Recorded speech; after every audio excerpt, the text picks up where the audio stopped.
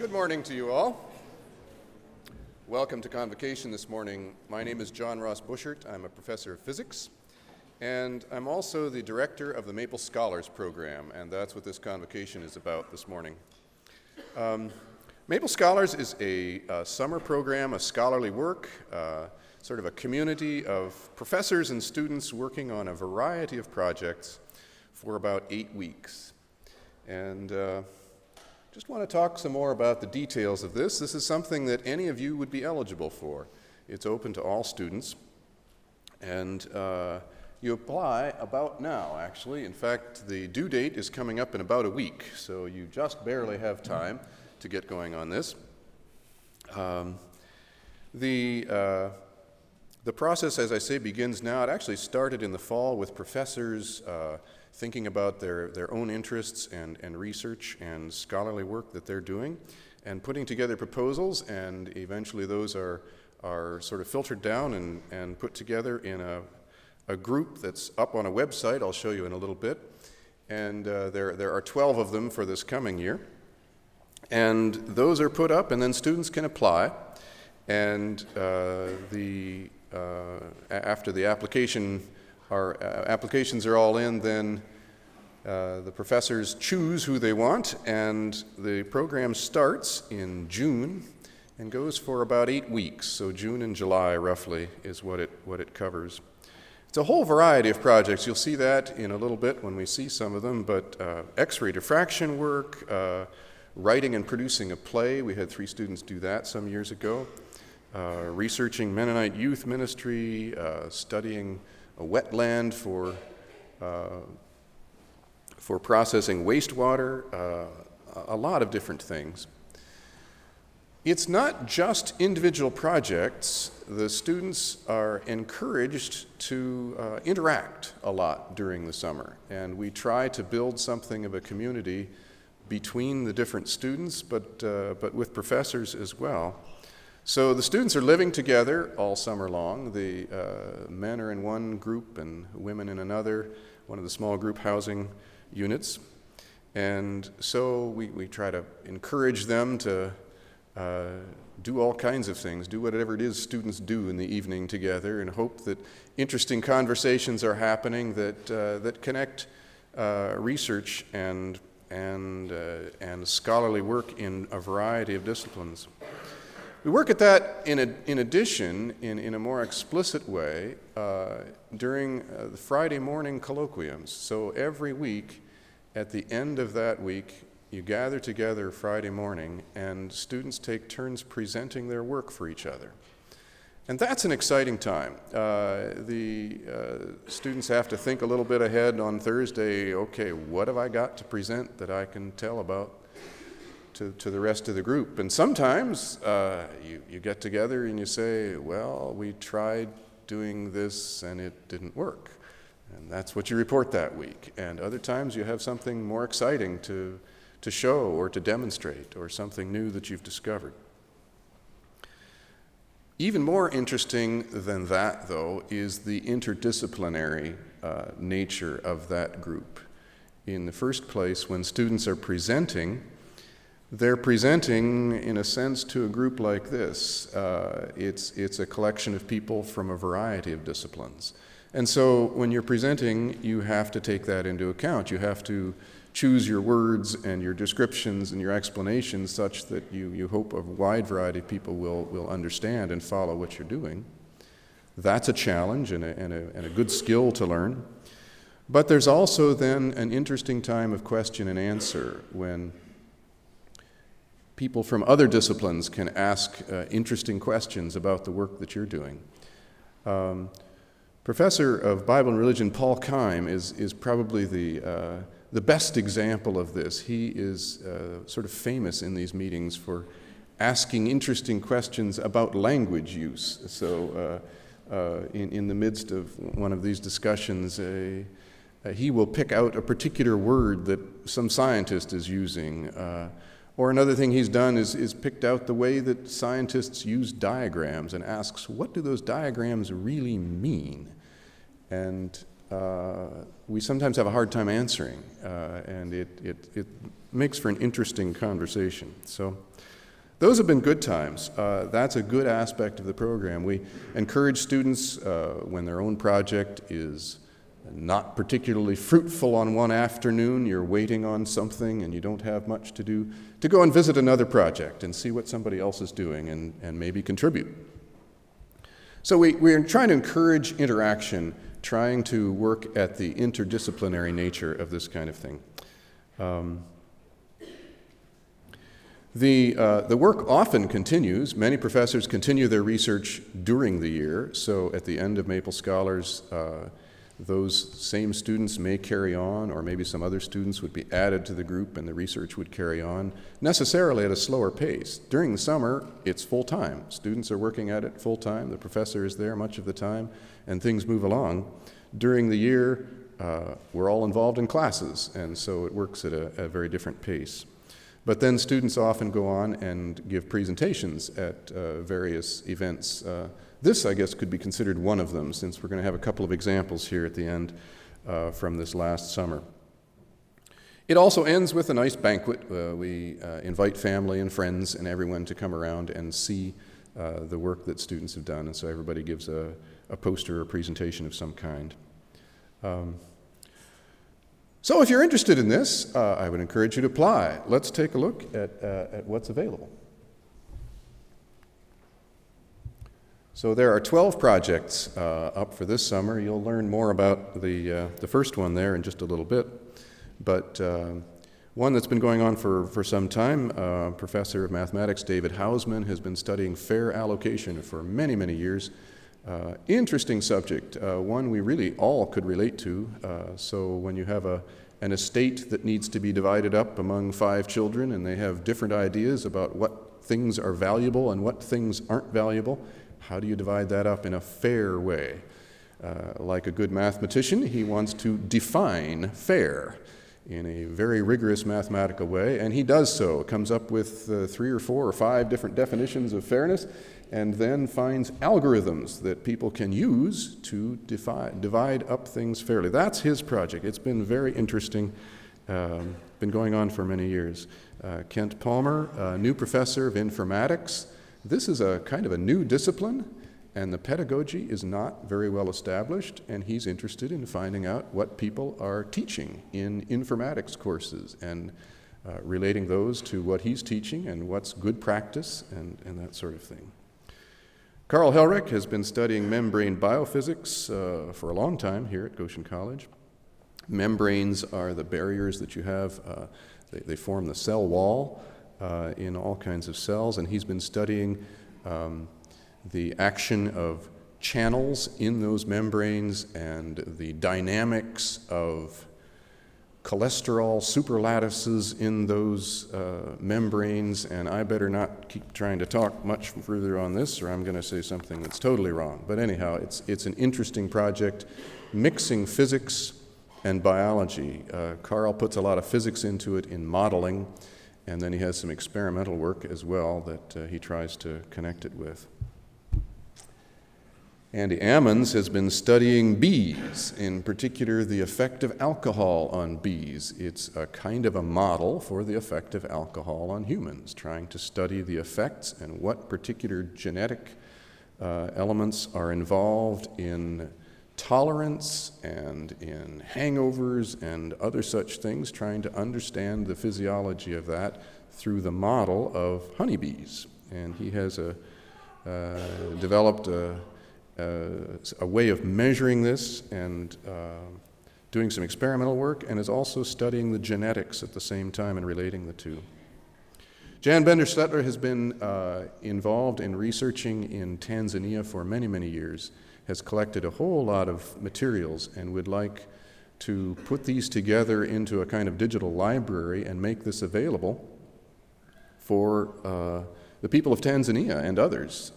It needs to be available both in their original language and perhaps in English or other languages, but so it needs to be, it's a tricky kind of library she's trying to put together to make this both available as well as make it possible for Tanzanians themselves to keep adding and contributing to this so that it could become a resource, an ongoing resource.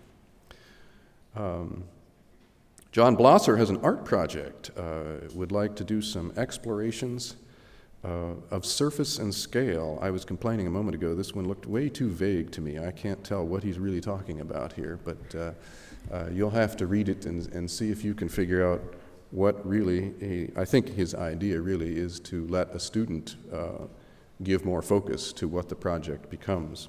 There are cases where the student is really the initiator on the project. Most of the time it's the professor.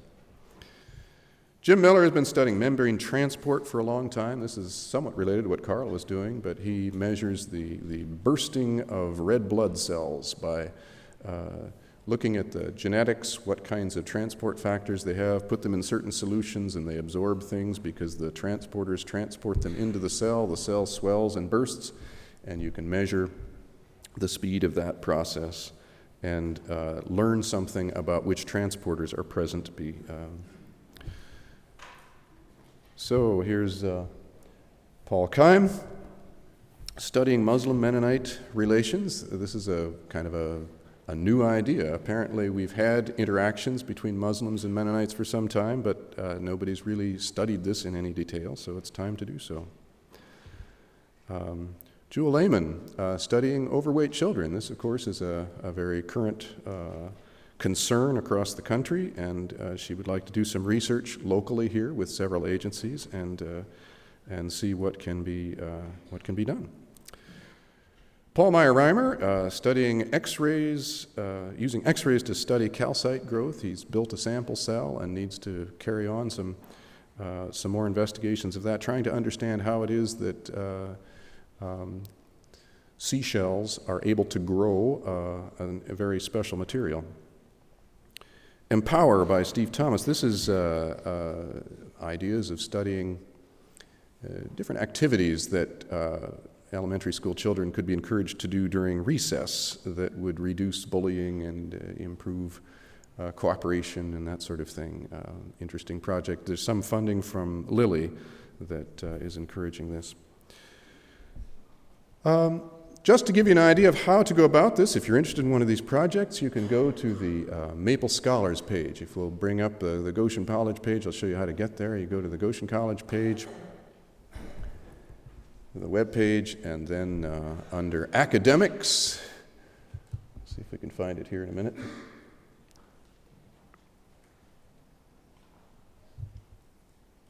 In a minute, you're going to hear a couple of examples, but here's the Goshen College page, and if you go under Academics, and then over on the right, Honors and Research, the Maple Scholars Program.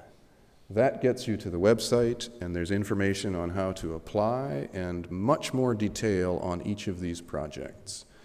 And if you're interested in them, you should also be sure and talk with the professor. It always has to begin with that kind of contact back and forth. But for more of a direct connection to this, we have two examples of projects that were going this last summer. We're going to begin with Chelsea Kaufman, who worked on a project with Professor of English Jessica Baldanzi. So Chelsea will come and give us what she did.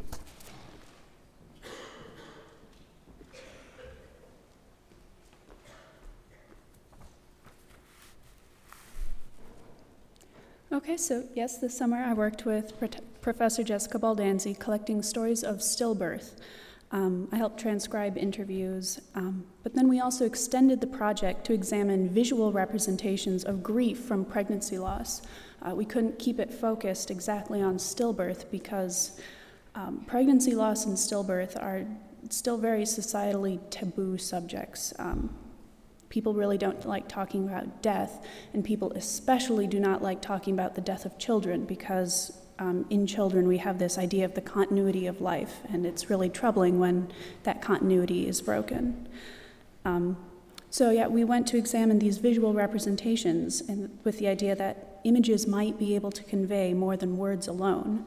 And as an English and an art major, it's kind of my specialty, that blending of words and images. So we used Frida Kahlo as an example of a woman who experienced pregnancy loss, but who also described that loss through her paintings. And maybe through studying this, we tried to map a visual vocabulary about the grieving process from pregnancy loss. Pregnancy loss is a lot more common than people think. 1 in every 160 pregnancies is stillborn, and about 25% of confirmed conceptions are miscarried. But still, many women who have experienced pregnancy loss feel isolated and lonely because they don't have opportunities to talk about and kind of process their grief. And even though every woman experiences grief differently, there are certain commonalities that are traditionally described as the stages of grief. And so I took these stages of grief and applied them to Kahlo's entire body of work. I had large sheets of butcher paper with tiny images of each of her paintings and started to connect parallels and write notes and see what exactly was happening through her life chronologically as she went through her grieving process. A brief background on Frida. When she was 18, she was the victim of a terrible bus accident. She was pierced through the abdomen with an iron handrail and had a very long, gruesome recovery process. Through her life, she suffered 3 miscarriages, one in 1929, right after her marriage to Diego Rivera, her second in 1932 when she was visiting Detroit, and her third in 1936 back in Mexico. She represents a very significant figure because she's one of the few and probably the first female artist to depict pregnancy loss in her work. And so through studying her work, I found 4 major themes that fit this chronological framework. Here, the use of baby imagery, literally pictures of babies in her paintings. Use of space, that's one of the elements of art. You talk about like the size of objects in relation to other objects or to the picture plane as a whole. This floating Frida effect, which I'll get to in a minute, and then the appearance of vines or cords, just very thin lines in her paintings. First of all, baby imagery. It's the first and most literal theme. The babies could reflect feelings of denial and the loss or yearning for her lost baby. I also thought that it could provide an opportunity for Frida Kahlo to kind of circumvent her loss and imagine a world in which her baby had not died. It also represents feelings to resuscitate the baby. And these paintings roughly coincide with her miscarriages, suggesting that Kahlo may have used the paintings as an attempt to her first attempt to process this event and to kind of wrap her head around it. Later, the baby imagery shifts into pet imagery. Since Kahlo didn't have any children of her own, she often used animals to kind of replace that space in her life. Second, her use of space. There are 2 types of space that are very common in her work. This sort of empty, vacant space, and then very claustrophobic space. And both show her process and her struggle with numbness and shock, which is, again, one of the stages of grief. With the empty space, you can see it's very sparse. Kahlo doesn't connect with the rest of the world. She feels detached, listless. You can almost feel her isolation from the rest of the world because of her grief. And then later on, this space morphs into more claustrophobic, richly detailed, patterned backgrounds, which has this effect of forcing Kahlo out at the viewer in a very sudden sort of motion, very much like shock. You can see it as Kahlo was thrown into this situation of pregnancy loss. So then she in turn throws herself out at the viewer. These 2 stages represented the largest span of time in her career, almost 17 years. Some of the other themes are very short, like the baby imagery takes place right around her episodes of miscarriage. But it was a long, drawn-out process dealing with this numbness and shock. Next, the floating Frida effect. Oh, here we go. It's this really odd thing. In a number of her paintings, it doesn't actually look like she's connected to the ground. She's just floating in space among all the other objects. It could show depression and despair. She doesn't feel a part of the rest of the world. She just kind of exists among everything else.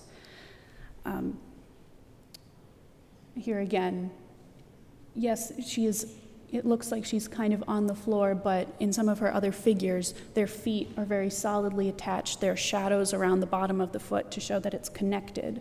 But when she paints herself, it's almost always floating. And then finally, I think this is the most interesting theme personally, because it follows a very strict chronological sequence. The others are more of a generalized pattern, but this one, if you look at the dates, it's strictly chronological. Through my research, I determined that these lines correspond to Kahlo's process of finding resolution, finally, from her process of grief. At first, the lines are not very connected. They float in space. Here, the objects are tied with bows, things that are very easily undone. There's this attempt to go out and connect and to reach, but it's just not quite there.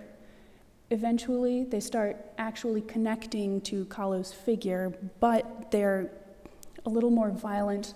Here, they're taut and disappear off the edge of the picture plane, almost like they're strangling her.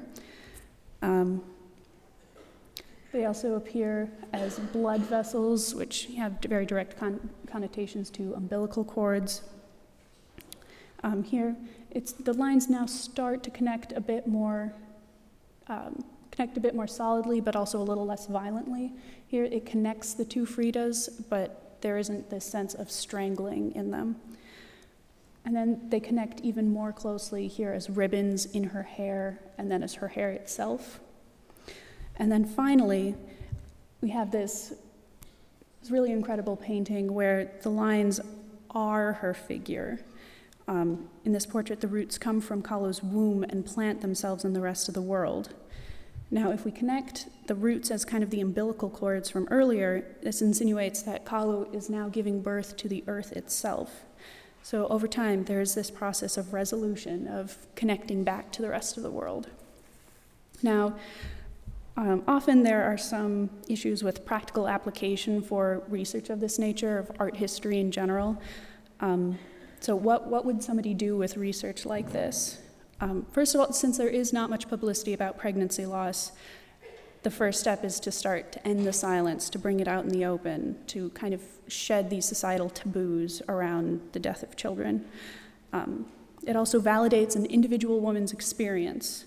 We're working to understand this woman's grief. It validates her grief. It's not, oh, you can just have another baby. The babies that you lost were important. And then finally, to kind of map a visual vocabulary that can help women who have experienced pregnancy loss themselves, to help them deal with their own grief through images. Even if they aren't artists, they can look at her work and say, oh, this is how one woman understood her grief through art. Maybe I can do the same. So yeah, that's how I spent my summer. Thank you.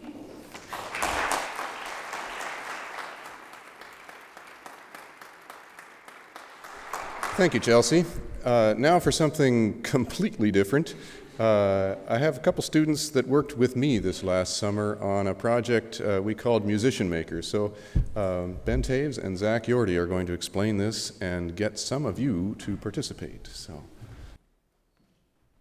All right, well, as John said, I'm Ben Taves, and this is Zach Yorty, and we worked on the Musician Maker this summer. It was a new project, just started last spring, more or less. And the idea is that acoustic instruments are hard to play. That's just how it is. There are basically two reasons. First of all, it takes years of training to learn how to play a new instrument.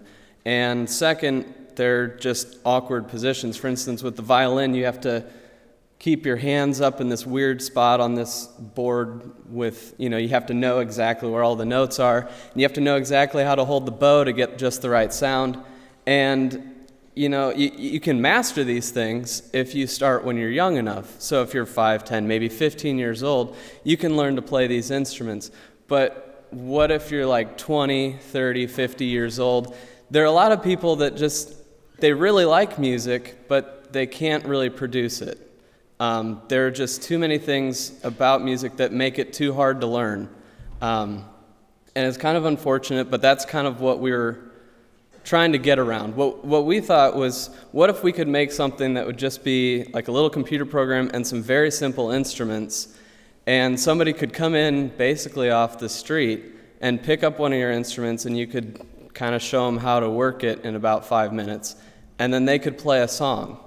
The computer would play a song kind of along with them, and nothing would sound bad. It's not going to sound like Beethoven or anything, but it's not going to sound bad. It's going to be enjoyable, it'll be fun, it'll be like a game. And so that was kind of what we were shooting for, and I think now we're going to start out by showing you kind of where we ended up, and then we'll go back and explain what's going on.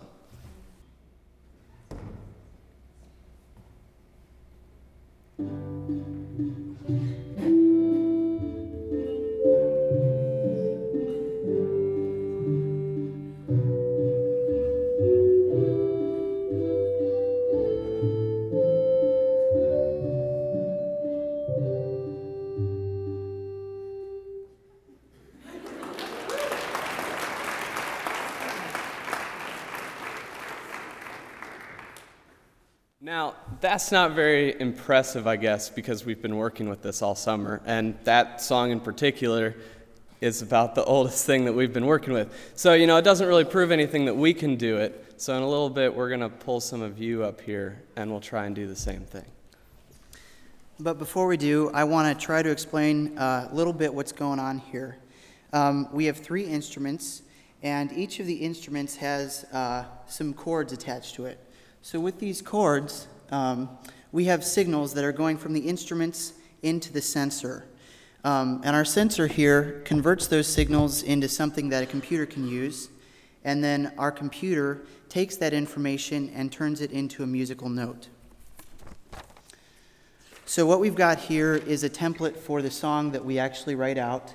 And those of you who are in music classes or have taken music theory might recognize the music theory notation at the bottom. But what we're able to do is specify kind of a key, a tempo for the song, a chord duration, and then the chords in music theory notation. And so the computer takes those signals and turns it into a note by constraining the notes to the notes in the chord.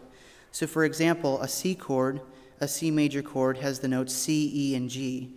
And so if that were the chord that we're playing at that moment, those would be the only notes that you could play using the instrument. So what we have here are 3 instruments. The first one is called the oboe, and this is a sort of wind instrument. And so it has 2 sort of pieces, the mouthpiece where you can blow, and then a piece that twists on the bottom to control the pitch. So as I blow, there's a breath sensor that figures out how hard I'm blowing, and that controls the volume.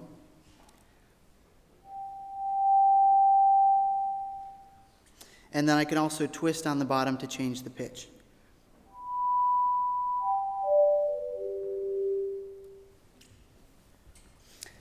The second instrument we have is a baronium, and that's this right here. It's 2 force sensors, and so using the information from those force sensors, we can figure out what note I'm playing and how hard I'm playing it.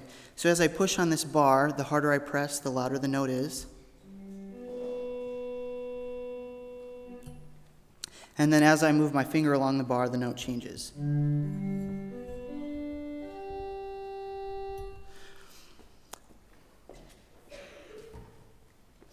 The last instrument we built is called the pluck and play, and it's a sort of string-based instrument. It's kind of like a string bass. We have, again, 2 different operations. There's a little pluck sensor here, so I can pluck, and that will make the note. And then as I move my hand up and down, there's another force sensor that finds out kind of what note I'm playing.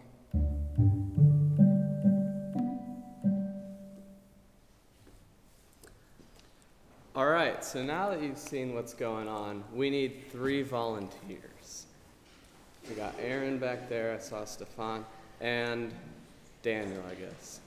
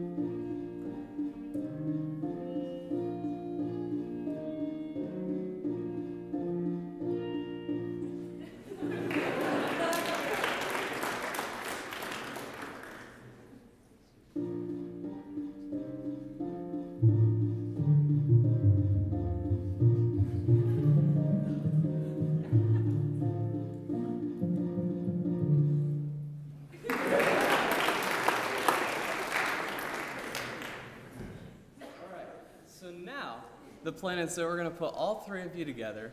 You're going to play the whole song, which is significantly longer, so if you need to take a breath, go ahead. But the hope is that this will at least sound kind of enjoyable, but mostly be fun for you guys. Okay, so here we go. And go.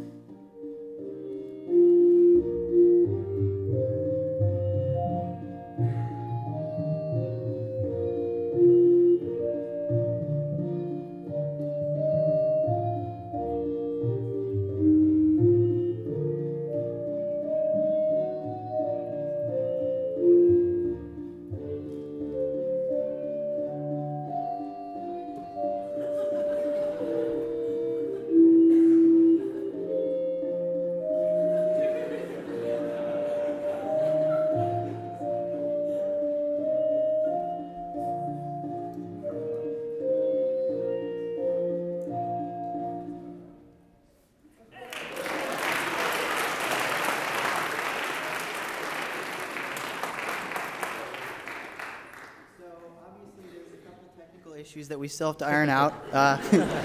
Whoever works on the next Maple Scholars project can kind of work on ironing out those technical issues. Yeah, I think that's what we've got. That's all. Yeah. Bye.